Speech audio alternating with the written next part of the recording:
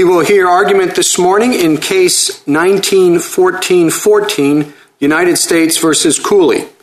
Mr. Fagan. Thank you, Mr. Chief Justice, and may it please the Court. Indian tribes, like other sovereigns, have the core inherent authority to investigate and detain suspects within their borders for the violation of another sovereign's laws. Every single source that this Court looks to in assessing inherent tribal authority confirms that limited ability. The executive has entered into numerous treaties that presuppose it. Congress has ratified those treaties and passed affirmative legislation that reflects it. Courts have repeatedly upheld it, and on-the-ground law enforcement practice has long depended on it. The Ninth Circuit's decision here upsets all of those understandings. Its tribal sovereignty analysis would logically suggest that tribes are reduced to no more than private citizens in policing rights of way and non-Indian land on their reservations, and I think that's the position respondents taking. But even the Ninth Circuit realized how untenable that would be, so it created a novel, complicated, and ultimately unworkable law enforcement regime. The decision below replaces familiar Fourth Amendment standards codified in the Indian Civil Rights Act with an unprecedented standard that nobody's going to know how to apply, officers or courts.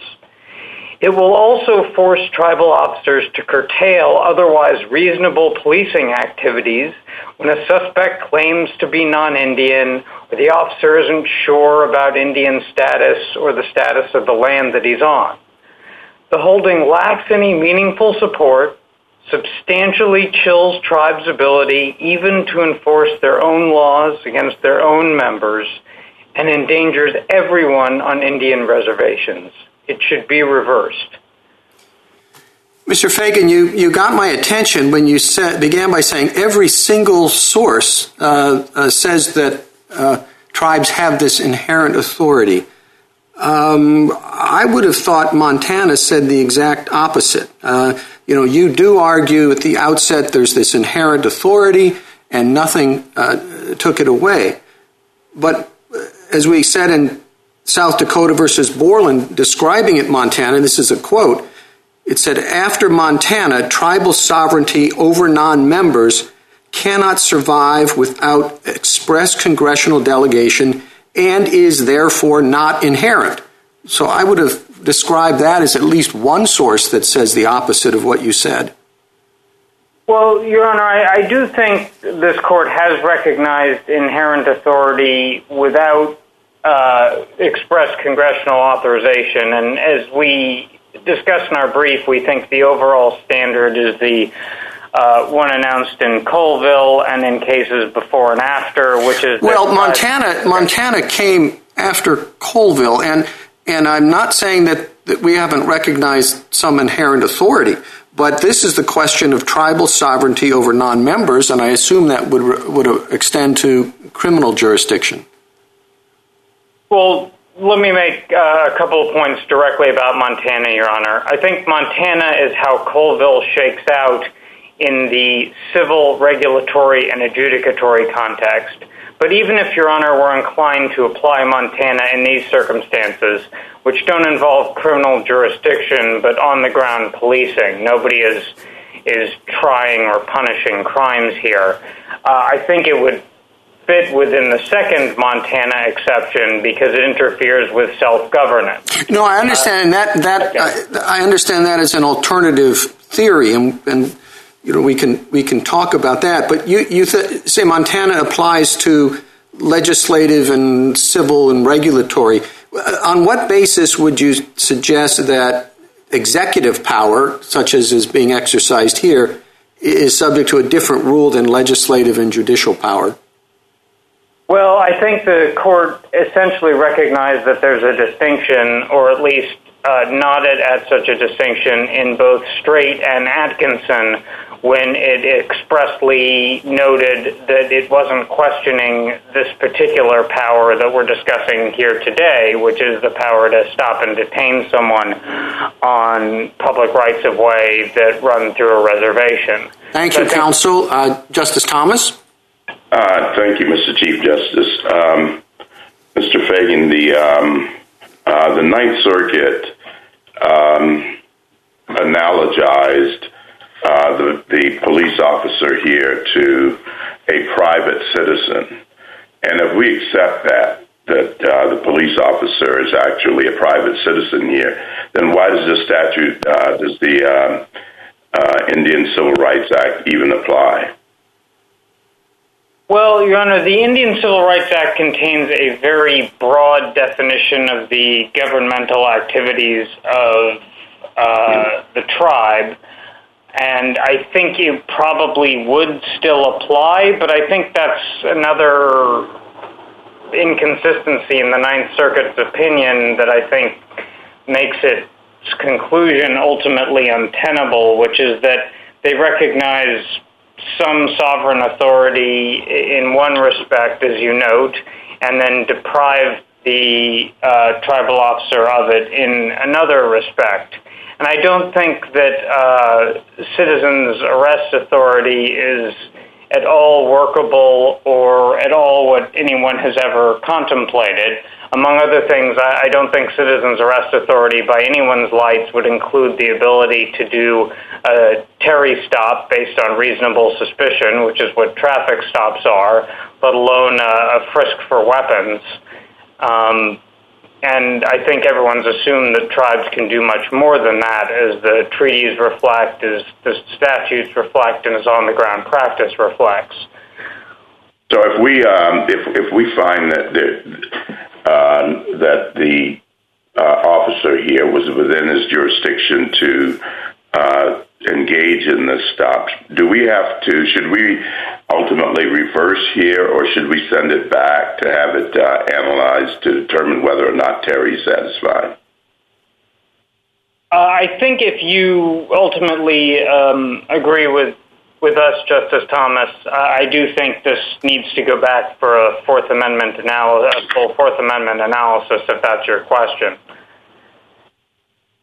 You in your discussion with the Chief Justice with respect to Montana, do you think that Lara was decided after that, and it seemed to undercut Montana?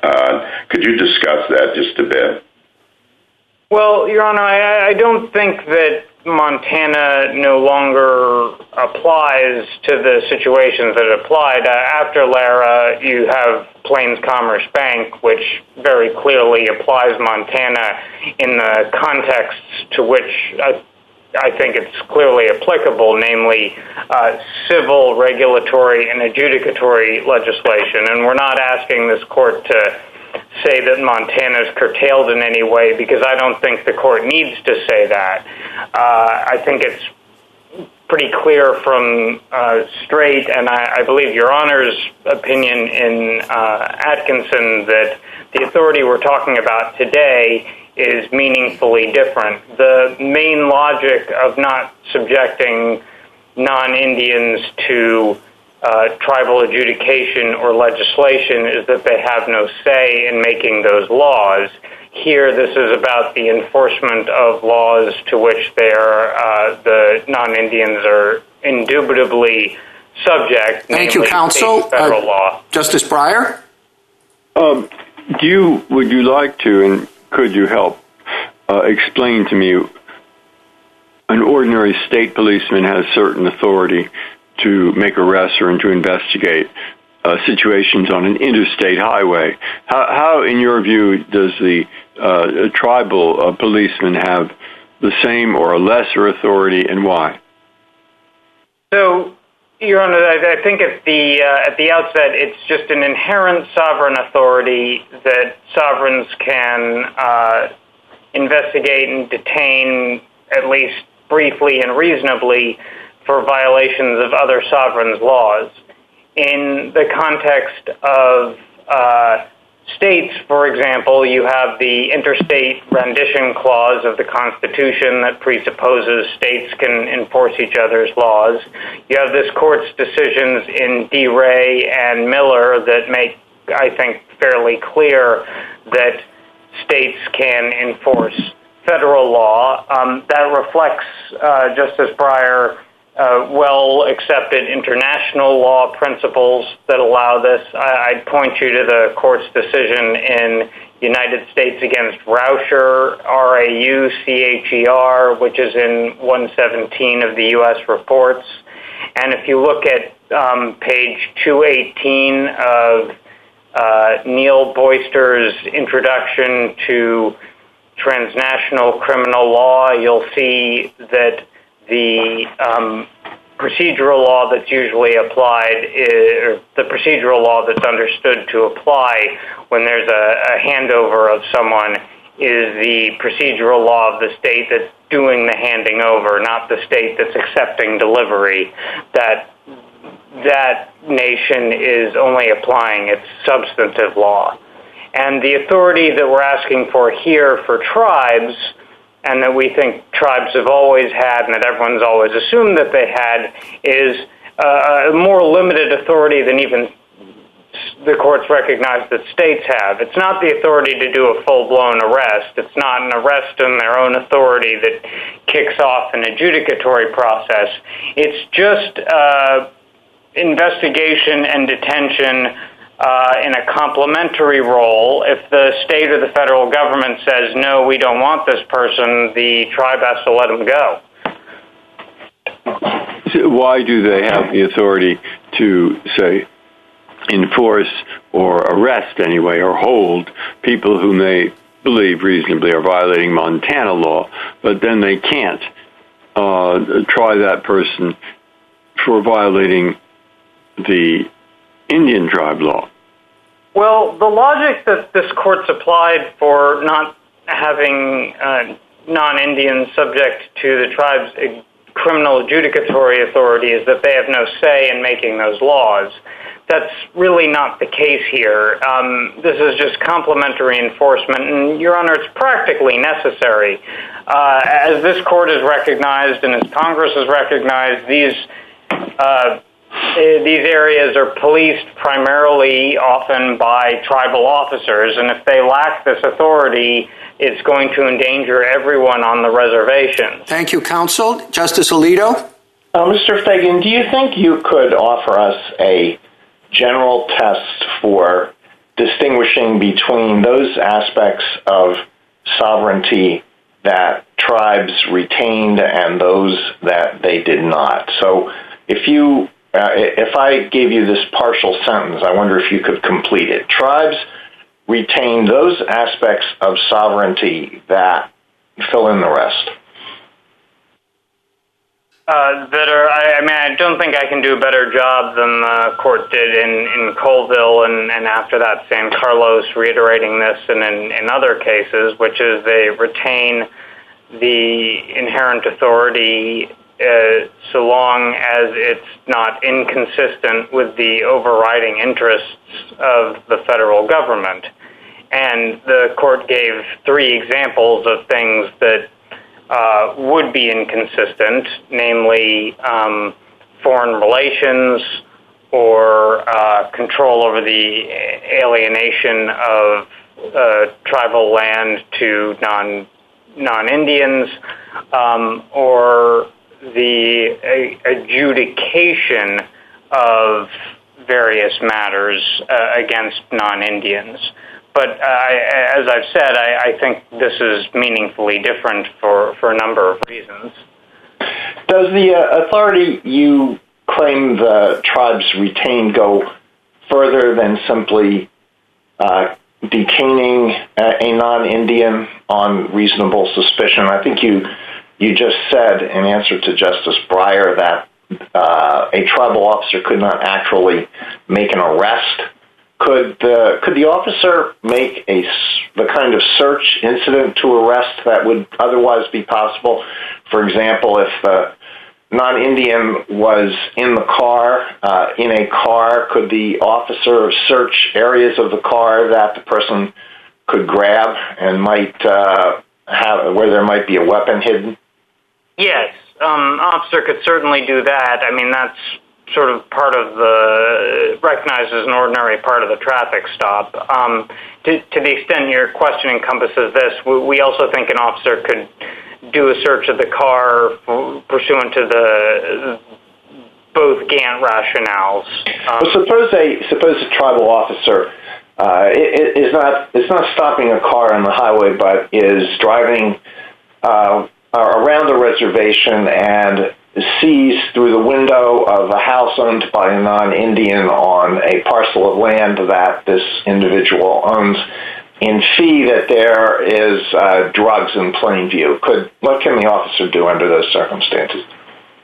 I do think that the officer can go in and do a detention there, and then he has to obviously act reasonably when he does so, and part of acting reasonably is recognizing that he's in a complementary role and he needs to, as Officer Saylor did here, contact state and federal authorities as quickly as is reasonably possible under the Thank you, Mr. Fagan. Justice Sotomayor? Mr. Fagan, basically, in your briefs, you've argued that this court should look to whether the exercise of tribal sovereignty would be consistent with the overriding interest of the federal government. Not quite sure what that has to do with much. Shouldn't we be looking at what rights the Indians, the tribal Indians, have been given? And here it seems to me that inherent in a detention and hold right is the right to investigation. The Ninth Circuit basically said that they can investigate to find out if someone's an Indian or not, and if they're an Indian, presumably they would have all the rights of further investigation. But I don't know why the Ninth Circuit limited view of what the right of detention means should control us. Well, and isn't that a simpler argument than all the arguments about sovereignty that everyone's been having? If it's a contractual right the Indians have been given, there's no constitutional violation in just being held for the police to determine whether or not you're guilty of a crime sufficient to be arrested. Why can't we just go in on that simple basis? Well, Your Honor, to the extent that you would reach the same result that we're urging today that would preserve traditional understandings of a tribe's authority, I don't know that we have a huge interest in deterring you from reaching that by the analytical path that you've described. But I do think that as a general matter, we do have some interest in this court reaffirming the existence of inherent tribal authority, which I think pervades this court's cases, and I think this encompasses the authority that we're talking about today. And I do think that's actually the most straightforward and the best way to reach this result. I'm not here contending that Congress affirmatively granted the authority here. I think that tribes have always had it. They've always been understood to have it. If you look at the report, for example, the law professor's historical brief, they've exercised it. And so if one of my colleagues thinks that Montana controls, you lose it? No, Your Honors. It was explained to the Chief Justice if Montana controls, and we don't think it does, but if it does, I think this fits under self-governance because it chills enforcement even of tribal law against tribal members because it's difficult Counsel, to tell. My time is out, but I'm not sure that this is the extreme impact on sovereignty that Montana references. Justice Kagan? Mr. Fagan, if you could continue with this point, I guess what I'd like to know is if there are these two alternative ways that you could have written your brief, and one is the inherent authority way, which you in fact used, and the other is the Montana Exception 2 way. What are the different consequences of the court proceeding along either of these paths, and why did you make the choice that you did? Well, Your Honor, just to be clear, I do think the Montana Exception 2 choice is an exercise of inherent authority, so I don't know that we're saying anything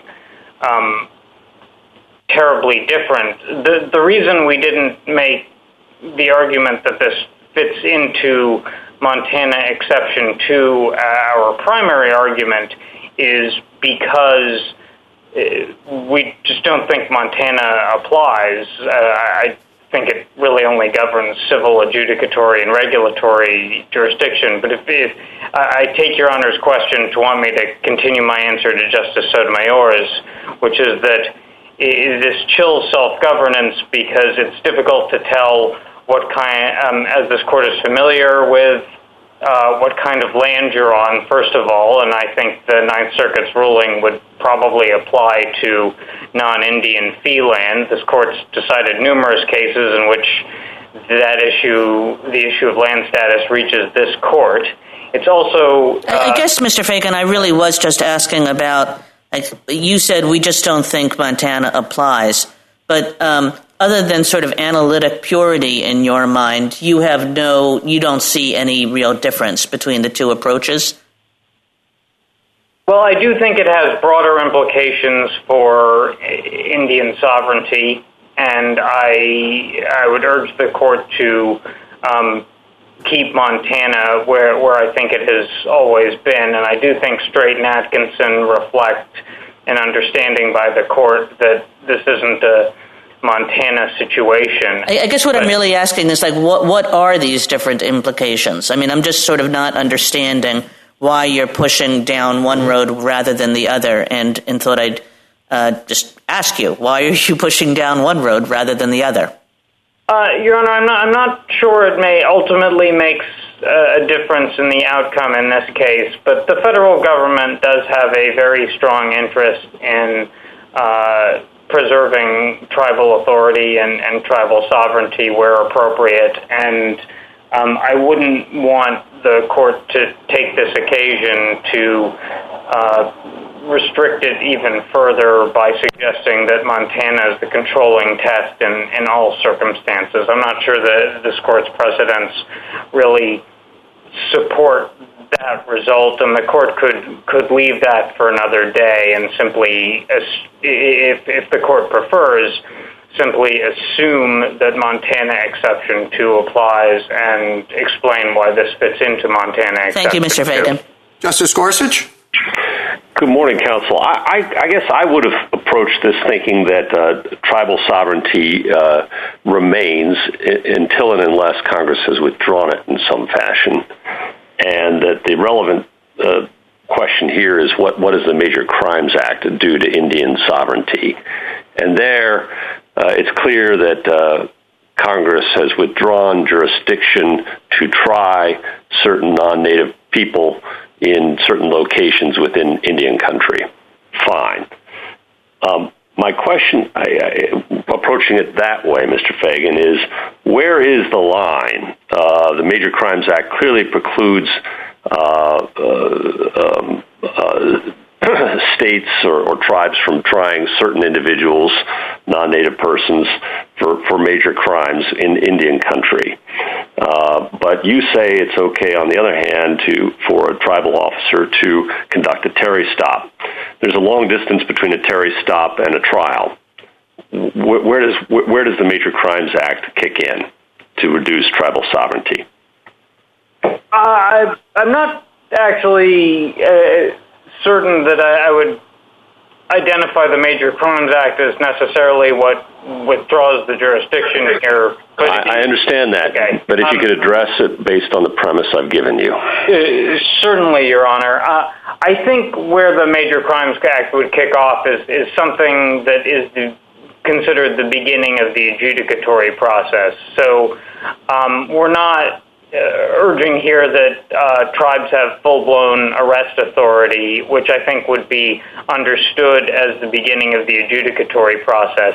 So I think the line would be around where we have described it in our briefs, which is a limited detention and investigatory authority that's simply for the purpose of allowing state or federal authorities at some point to take over and conduct an arrest. I think that's confirmed by the statutes in 25 U.S.C. 2804 and surrounding it, which contemplate cross-designation if the federal government wants a tribal officer to be able to conduct an arrest. Well, if you're going to look to the deputization statute, why doesn't that just foreclose even Terry stop? It forecloses an arrest. Why wouldn't it go so far as to foreclose a Terry stop? Well, Your Honor, if you look at 25 U.S.C. 2806D, it expressly preserves the investigatory and other relevant powers that tribes possessed before. Oh, yeah, but you're saying they possess that authority antecedent to any statute, and I guess my question again is, where does that sovereign authority end that's been preserved? And why would it stop at Terry as opposed to an arrest? Your Honor, if you think it continues fully through an arrest, we wouldn't oppose that result, but I think that might be close. I do think the arrest is normally understood to kick off an adjudicatory process. I don't think that tribes have been understood to have the authority to conduct arrests on their own. For example, if you look at page 99 of the Indian Law and Order Commission's report, which is cited in the former U.S. Attorney's amicus brief, they do draw this distinction. Thank you, counsel. My time's expired, I'm afraid. Justice Kavanaugh. Thank you, Chief Justice. Good morning, Mr. Fagan. Does the authority here come from the Constitution? The authority here comes from the inherent sovereign authority that tribes possessed before they were incorporated into the United States that they've never lost. And I guess my question remains, does that come from the Constitution, or how does that fit within the Constitution? I think within the Constitution we have the power to conduct commerce with Indian tribes, which recognizes that tribes are separate sovereigns in a sense, and it comes from this court's cases construing inherent tribal authority, which I think reflects that tribes do retain some authority. I think the Constitution simply recognizes that. I don't think the authority we're discussing today is affirmatively granted by the Constitution. And it's not affirmatively granted by the Constitution. You also said it's not affirmatively granted by Congress. I think you said in response to Justice Sotomayor, correct? That's right. I would just emphasize, Justice Kavanaugh, that I do think it is recognized by both of those sources, but I don't think that it is.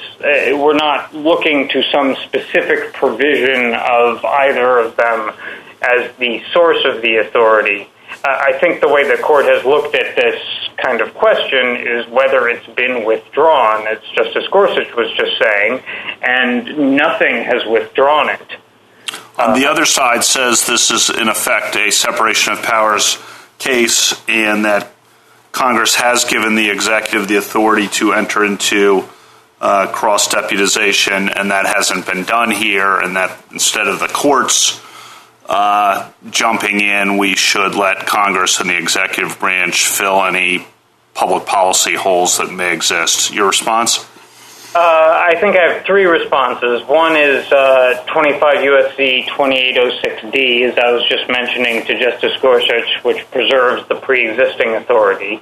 The second is, as we lay out in our reply brief, the cross-designation authority is contemplated as a greater authority here and requires agreements that would have monitoring and compliance requirements for tribes that present difficulties.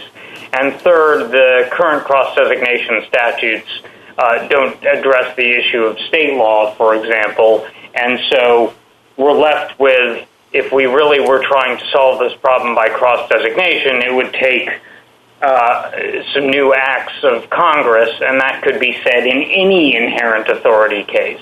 Thank you, Mr. Fagan. Justice Barrett? Mr. Fagan, I'd like to go back to your interchange with Justice Gorsuch. You said that the investigative authority doesn't extend past Terry stops into arrests because arrests mark the beginning of the adjudicatory process. I didn't quite follow whether you were saying to Justice Gorsuch that the reason why tribes lack authority to arrest is because they are implicitly divested of that authority under the Constitution, so even under the Colville rationale, or whether it's the cross-deputization statutes, or whether it's our prior cases making clear that tribes lack the authority to finally adjudicate the rights, criminally or civilly, of non-members. So could you just explain to me what it is that takes away that authority, or is it that they never possessed it in the first place? I think they did possess it in the first place, Justice Barrett, just the same way the court recognized in D. Ray and Miller that states have that authority. If the court wants to say that they have that authority, I wouldn't resist it necessarily, but I do think that this court's decisions primarily that recognize that non-Indians cannot be subject to tribal adjudication is one line of demarcation, and also, as I suggested to Justice Gorsuch, and I think fleshed out a little bit more with Justice Kavanaugh, I think the cross-designation statutes at least contemplate that there will be some kind of affirmative conferral of authority if tribal officers are to conduct arrests that effectively stand in the shoes of federal officer arrests. So I would probably draw the line before we reach that point. And I think the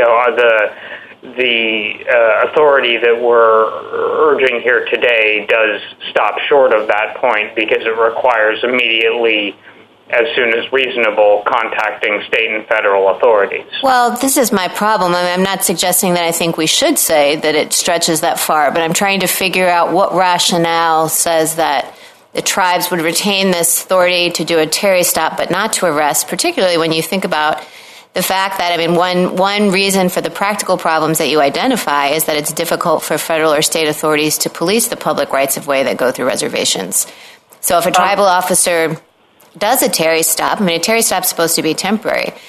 Who knows how long it might take for a state or federal officer to get there. And then at some point, at some point it seems like that would mature into an arrest. Well, Your Honor, let me just try to clarify this. I think in some sense we're having a little bit of just a terminological debate about what an arrest means. There may be some things that would be colloquially considered an arrest but not formally considered an arrest, and we do think the tribe can do that. As our brief makes clear, we do think they can hold a suspect on probable cause for a reasonable period of time for handover unless and until state and federal authorities tell the tribe that they don't want the person. Well, my time is up, but I'll just say it seems to me that under the Fourth Amendment that is an arrest. But thank you, Mr. Fagan. A minute to wrap up. Counsel? Thank you, Your Honor. I just want to emphasize how unworkable the regime that the Ninth Circuit and respondents contemplate would be. It would require an uncertain, on-the-spot determination of someone's tribal status or Indian status, which is often impossible to do, land status, which is often impossible to do. I don't really think there have been any cases fleshing out the apparent or obvious standard contemplated by the Ninth Circuit, or really exploring the mere authority of private citizens' arrests, which is what respondent would leave them with.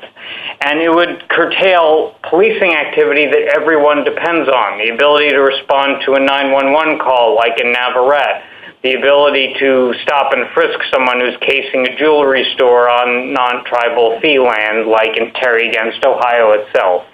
Thank you. Thank you, counsel. Mr. Henkel? Thank you, Mr. Chief Justice, and may it please the court. This case is resolved by the fundamental propositions that Indian tribes do not possess sovereign authority over non-Indians, and that Congress has plenary authority over Indian affairs. The decision below should be affirmed because the detention, search, and arrest of a non-Indian by a tribal officer exceeds tribal self-government authority. I have 3 basic points to make today. First, Indian tribes do not have inherent police power over non-Indians, especially on non-tribal lands. Second, Congress addressed this issue by giving the executive branch broad authority to cross-deputize tribal officers to investigate and police federal crime in Indian country. Finally, no matter why the tribal officer in this case was not cross-deputized, that fact is not a basis to find inherent tribal police power over non-Indians. Instead, it is a basis to respect separation of powers and defer to Congress's plenary authority. The government disregards the unique and limited character of inherent tribal sovereignty. It not only asks this court to find inherent tribal authority to regulate and police the conduct of non-Indians, it insists that tribes have unlimited authority to police all persons and to enforce all tribal, state, and federal laws governing Indian country. And the government claims this sweeping police authority over U.S. citizens is consistent with overriding federal interests, even though tribes exercise that authority outside the structure of the Constitution, free of political accountability, and cloaked with immunity from civil liability. The government's position is untenable. It ignores that tribal sovereignty is confined to managing tribal land, protecting tribal self-government, and controlling internal relations. In this case, because the exercise of police authority over Mr. Cooley was unrelated to any of these limited interests, the Crow tribe exceeded its sovereign authority. The decision below should be affirmed. Counsel, I think as Justice Kagan summarized, there's a very important distinction with broader applicability than this case over how you should look at it. Your friend on the other side says there's inherent authority, and it hasn't been. The question is whether it's been taken away.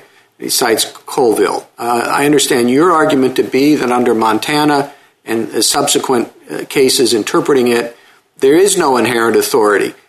But even under Montana, there are exceptions, exceptions in which we've recognized that there is continuing inherent authority. And I wonder why the second exception doesn't apply here. That exception is when the conduct at issue threatens tribal self-government, self-rule, which we've talked about in terms of political integrity, economic security, health and welfare. What could threaten that more than the idea that you can't do anything about somebody within the reservation that you have good reason to believe is violating criminal law? It would seem to me that's the prototypical case for the exception.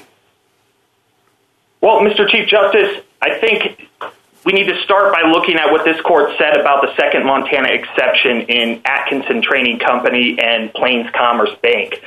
Those two decisions severely limit the application of the second Montana exception. Right. I think that's a fair description, but those were, as has been pointed out, regulatory, civil, adjudicatory, and you can certainly argue it makes sense to have a very limited view in that context. But when you're talking about on-the-ground criminal activity, I wonder if the exception should not be as narrow as it is in those other contexts. Well, I think here it's important to look at the status of the land. This is a state highway running through a reservation. There is no landowner's right to exclude. Mr. Cooley was parked on the shoulder. Nothing about what he was doing when he was parked there had anything to do with, tribal internal relations or tribal self-government.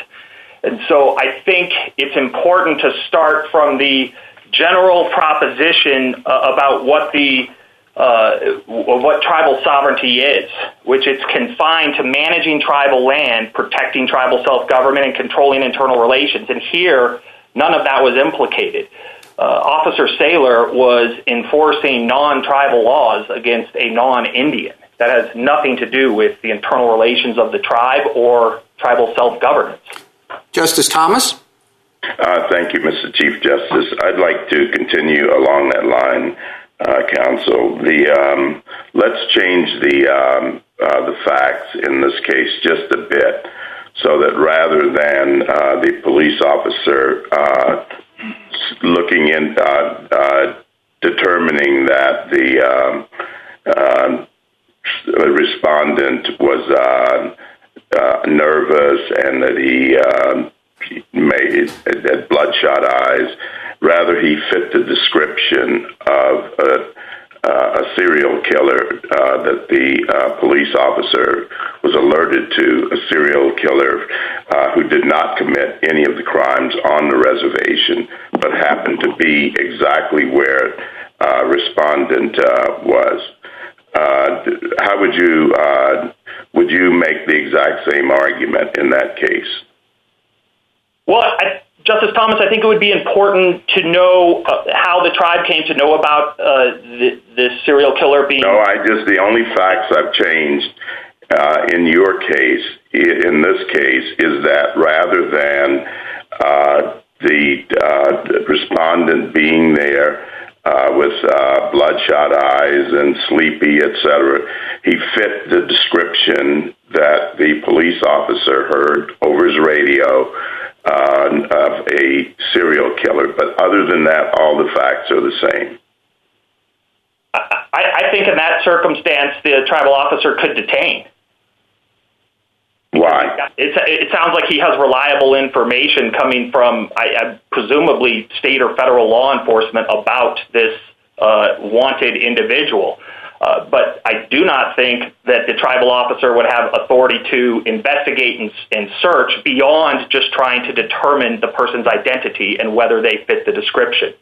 So why does he have the authority to detain there, but not here when he has suspicions about possibly not entirely weapons and drugs?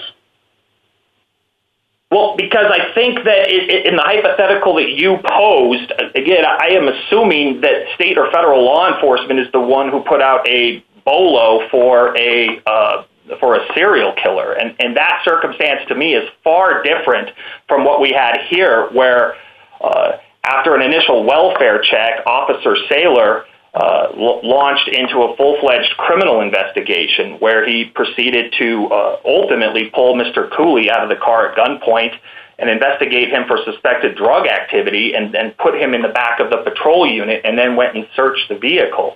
I think there's nothing there. There was certainly no apparent or obvious crime as the Ninth Circuit found, and I think that's a critical difference between what happened here and your hypothetical, where there's presumably state or federal law enforcement putting out some sort of notice instructing tribes to look for this person. Thank you. Justice Breyer? Well, I'd like to continue. What exactly do you think the tribal officer can do, and what can't he do, and why? Under the facts of this case? Well, just in general. I mean, what is the rule? What are the rules that you're advocating? That the tribal officer needs to first ascertain Indian status when we're on non-tribal lands. Like so how does he do that? I think there's a number of ways that he or she could do that. Well, he's not an Indian. It turns out he's not an Indian tribe member. I mean, people look. You can't just look at them and see whether they're Indians or not, or people look different. So I think that would be a tough one to do. But suppose he turns out doesn't look like a member of the tribe. Then what? Well, as the Ninth Circuit concluded, the officer could start by asking if the officer is concerned about the truthfulness. He's drunk. Well, if we're talking about being in Montana, for example, we have 8 federally recognized tribes in Montana, all of whom issue tribal identification cards, and all doesn't have one.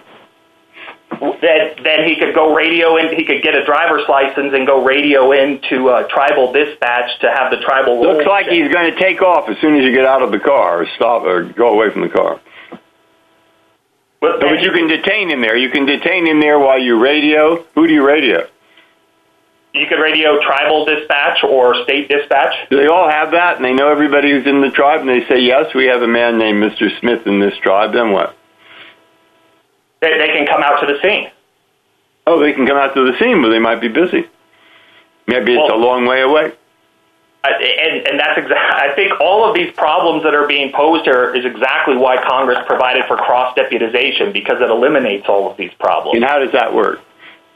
How does cross-deputization work? Yeah. Cross-deputization works by the BIA cross-deputizing tribal officers to police and investigate federal crime in Indian country. So they have to enter into agreement with the BIA. And how many of them have done that? The last statistics that I was able to find were a 2002 report by the Bureau of Justice Statistics, which indicated that 99% of tribal law enforcement agencies have cross-deputization agreements with either the BIA, neighboring state authorities, or neighboring tribal authorities. So in your opinion, this is a non-problem. All they had to do is get the right paper. In my opinion, this situation is in the minority of situations. I think in the vast majority of situations, there is going to be a duly cross-commissioned tribal officer. Okay, thank you. Justice Alito?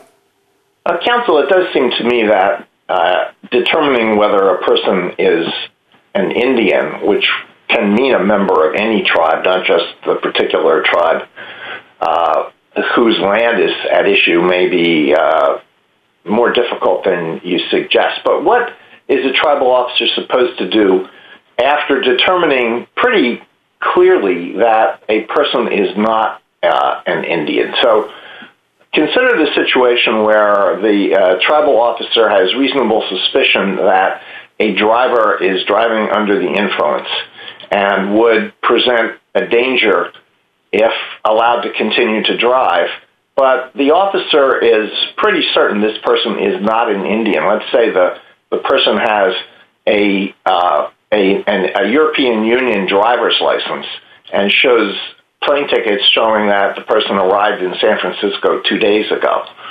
So it was pretty clear this person is not an Indian, but would present a danger if allowed to continue. What can the tribal officer do there? Just let the person go? I think if the conduct rises to the level of a potential, ongoing active breach of the peace where public safety is in jeopardy, I think in that circumstance that would fit under the Ninth Circuit's apparent standard. But again, it's going to be fact dependent. Like here in this case, Officer Saylor said, well, Mr. Cooley's eyes were bloodshot, but as he acknowledged, that wasn't nearly enough for him to determine whether or not he was. All right. Well, so the person is not so drunk that it's plain that alcohol is above the level, but the officer has reasonable suspicion. Can the officer ask the person to come out of the car and perform a field sobriety test? I don't believe so. No, he can't. So he just has to let that person go. He can call and radio in to state or federal authorities to come to the scene.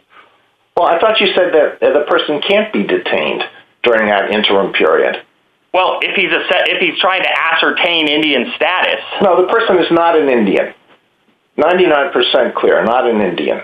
He could certainly ask the individual to stay there while he contacts law enforcement, but can he officially detain? No, I do not think so. It's voluntary. All right. So does it depend on the severity of the offense? What if it is a situation where he has reasonable suspicion that this person is a murderer? If he's got reasonable suspicion that this person's a murderer, no, I don't think that's enough, because reasonable suspicion is such a low threshold. I mean, what is that? What are the surrounding facts?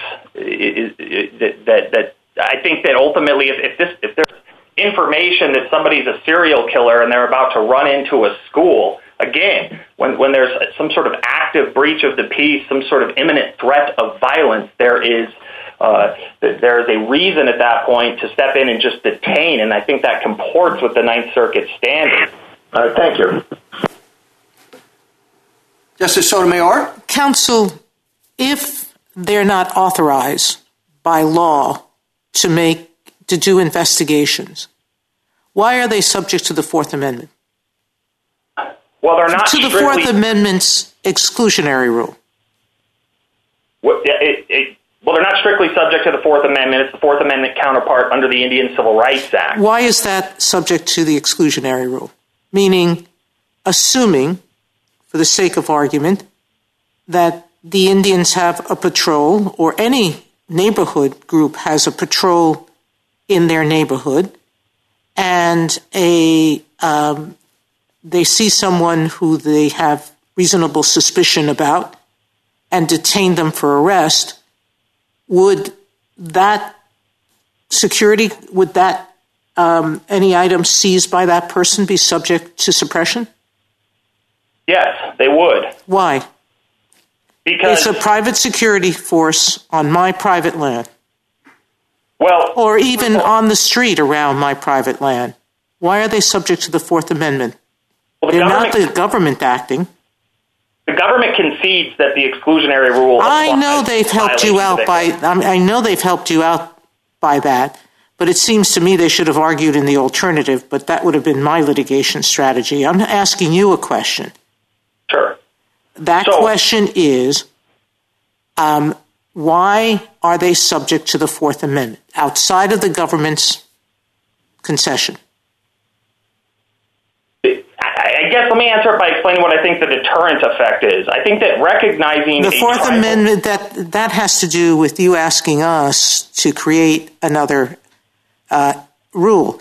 I'm asking you, under the rules as they exist right now, if you don't consider them sovereign and you don't consider them acting on behalf of the government because they're not deputized, why are they subject to the Fourth Amendment? Why is anything they found subject to the Fourth Amendment suppression rule? Because the Indian Civil Rights Act includes a Fourth Amendment counterpart, and whether it's a counterpart or not, it's not the Fourth Amendment. If the Fourth Amendment says only private actors. Putting that aside, counsel, what would happen if I, as a private citizen, had reasonable suspicion that someone was a danger? It's Justice Alito's hypothetical. Would I be justified, of a drunken driver, would I be justified in holding that person? That would be pure citizen's arrest analysis. You could potentially be subject to a civil claim for false imprisonment, but certainly any evidence that you seize isn't going to be subject to suppression. Is it false imprisonment if it turns out that the other side, well, you would say just the detention itself would subject me to liability? Okay, thank you, counsel. Right. Justice Kagan. Mr. Hancock, the government relies in some significant measure on the idea of cross-enforcement authority. In other words, the belief that sovereigns generally have the power to respond to potential violations of another sovereign's laws. Are you contesting that authority generally exists, in other words, outside the Indian context? Or are you accepting that but just saying it's different in the Indian context? I'm not accepting that, no. I think the first place to start is a line of analysis that this court gave in Plains Commerce Bank, where the court expressly rejected, drawing some sort of parallel between tribal authority and what state and federal authorities they can do. Though that line of argument, this court said, completely overlooks the very reasons that cases like Montana and Oliphant and this one even exist, which is that the sovereign authority of Indian tribes is limited in ways state and federal authority is not. And the way that it's more limited is because they are not full territorial sovereigns. They do not have authority over all who come within their borders. So I think when you start from that proposition, and then any analogy to states' authority to enforce federal law and vice versa, there's no comparison right out of the gate, because states and federal authorities are full territorial sovereigns. They have so you're really, on the two alternatives I gave you, you're really resting on the idea that tribal authority is just different from state authority, so that even if we were to find a lot of cross-enforcement as between state officers or as between state officers and the federal government, that doesn't carry over. That's what you're saying? Yes. But you don't contest the premise? No, not generally. I do not. I think that I don't contest it. Because, for example, you cite Professor Kerr in your brief, and Professor Kerr contests the premise pretty strongly that there's a whole lot of clear cross-enforcement authority. I think that the issue with cross-enforcement is potentially this. I mean, right now, many state arrests lead to federal prosecutions. It happens all the time. But usually the initial state investigation is investigating state crime, violations of state law, which makes sense because the police power is in the states. There's more criminal laws that states adopt. And then so there's a legitimate state investigation, and then they ultimately work with the federal government on handing over the evidence, and there's a federal prosecution. I think a more interesting question is posed when a state doesn't actually punish particular conduct, and they're acting purely to enforce federal law. I think there's a potential problem there. I don't think it has anything to do with this case. Thank you, Mr. Henkel. Justice Gorsuch? Good morning, counsel. Question for you that I actually would have liked to have gotten to with Mr. Fagan, but time didn't permit. Hopefully you have some thoughts on it as well. Let's say, just work with me for the moment, suppose that there is some permissible role here for tribal authorities, and also suppose that in the course of a stop, that the tribal authority engages in some conduct that would violate the Constitution and that your client wanted to pursue a civil claim for that violation. Of course, in the state context, there'd be 1983. In the federal officer context, there'd be Bivens. What remedy would be available? Perhaps you haven't given this thought, but if you have, I'm curious what remedy you think might be available against a tribal officer. Would there be a state law remedy? Would there be some federal remedy? What thoughts do you have there? I don't think there would be any remedy in terms of a private cause of action for civil damages. Certainly, tribal officers aren't mentioned in 1983. You can't bring a claim against the tribe because they have sovereign immunity.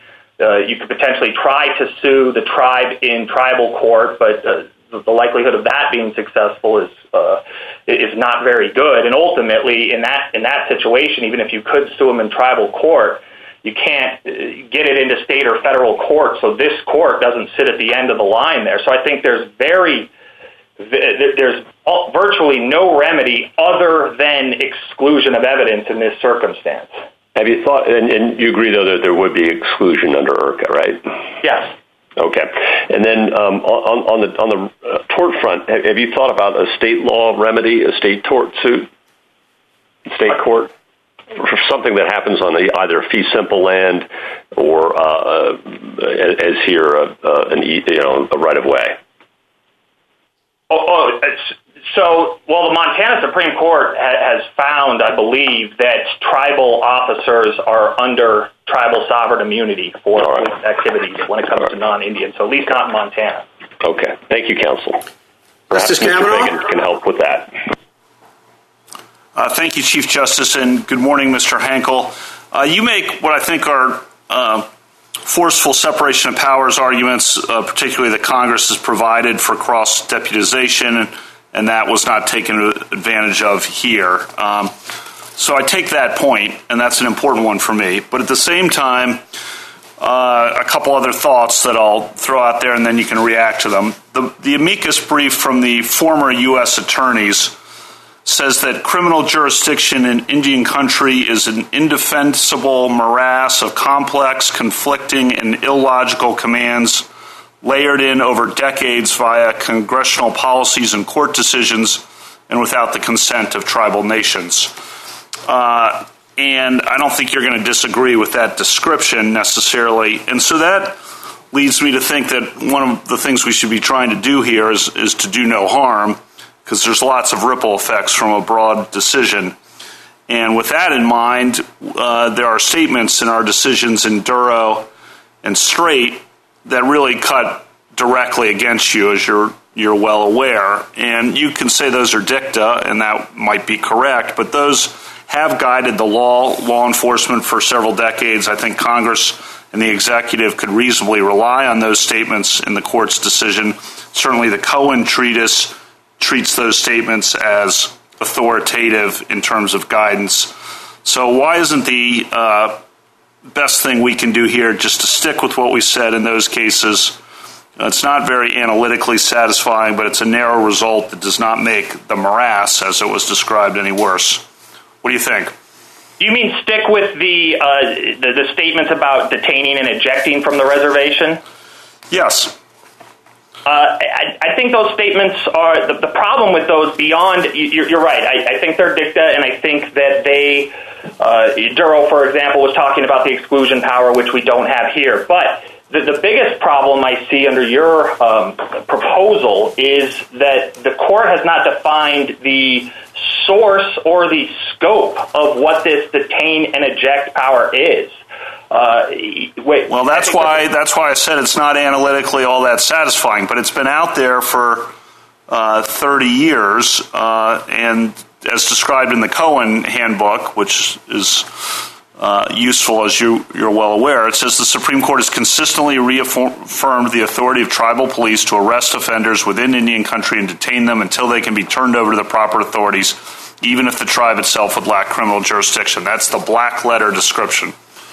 I think the terms arrest, detain, and turn over are being used fairly loosely. I think what's happening. Look at what happened here. There was a detention, an investigation, pulling Mr. Cooley out of the car, putting him in the back of the patrol unit, which I would argue is an arrest, and then going back to his vehicle multiple times to search it for evidence of crimes. That is far. I don't think this court was saying anything like that in Duro or in Strait. It was just they have this general power to eject outsiders from reservations. So I think that it would be more problematic to just stand on those statements going forward. Thank you, Justice Barrett. I'd like to pick up where Justice Kavanaugh left off. I mean, on the one hand, as Justice Kavanaugh points out, it's not very analytically satisfying to rely on the dicta, particularly from the footnote in Strait. But I want to try this on. You say one problem with our, or the government's approach, or an approach saying that there is some sort of retained authority to police here is that we haven't identified its scope or its source. But, Montana and those cases that followed it relied pretty heavily on the unfairness of imposing tribal law on those who didn't participate in its creation. And in that respect, Strait's footnote is perfectly consistent with that because, as the United States pointed out in argument and in its briefs, Cooley and other non-members of the tribe are represented in the creation of federal law.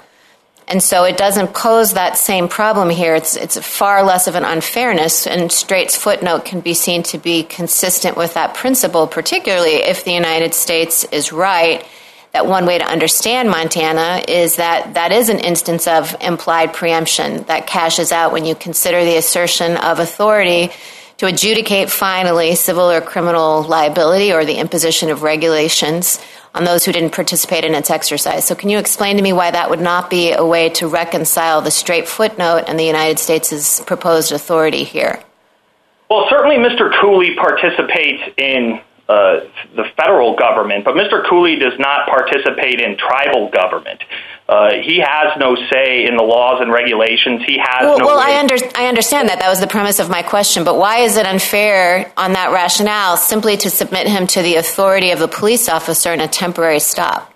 Because it's all happening outside the structure of the Constitution, and as my discussion with Justice Gorsuch revealed, there's no remedy, there's no recourse here if something goes wrong. If Mr. Cooley's civil rights are violated here, there's nothing he can do because of tribal sovereign immunity, and this all occurring outside the structure of the Constitution. Okay, well, let me just stop you there so I can ask this question too. Justice Thomas was asking you, the same hypothetical as Mr. Cooley's stop, but substituting in a serial killer. And you said, well, if he fits the description, then maybe there might be able to be detention. And I assume that might be an exercise of what the Ninth Circuit described as the apparent or obvious violation of law. That's a new phrase, right? We have reasonable suspicion. We have probable cause. How do you tell if something's an apparent and obvious violation of the law? I think that the obvious and apparent standard is a product of the rule at common law, which is that for private citizens' arrest, which also apply to officers. But how do you apply it? Territory. Yeah, so I think that you apply it in terms of, I forget who posed the hypothetical before of drugs being visible. Certainly, if drugs are visible, there is an apparent crime. But I also think there is a breach of the peace aspect when there's something imminent about to occur, when there's public safety that's in jeopardy, and it's in jeopardy now. Then there's authority to step in and detain. Thank you, counsel. Thank you. A minute to wrap up, counsel. Thank you, Mr. Chief Justice. The issue here is about inherent tribal authority over non-Indians. Through decades of consistent opinions, this court has delineated the scope of that authority to exclude police power over non-Indians, especially on non-tribal lands such as the public right-of-way here where Officer Saylor seized and searched Mr. Cooley. Moreover, to the extent this absence of tribal police authority creates a jurisdictional gap in reservation law enforcement, Congress has already filled the gap by providing for cross-deputization of tribal officers. The fact that relevant officials did not avail themselves of cross-deputization in this case does not justify usurping Congress's plenary authority with a judicial finding of inherent tribal authority.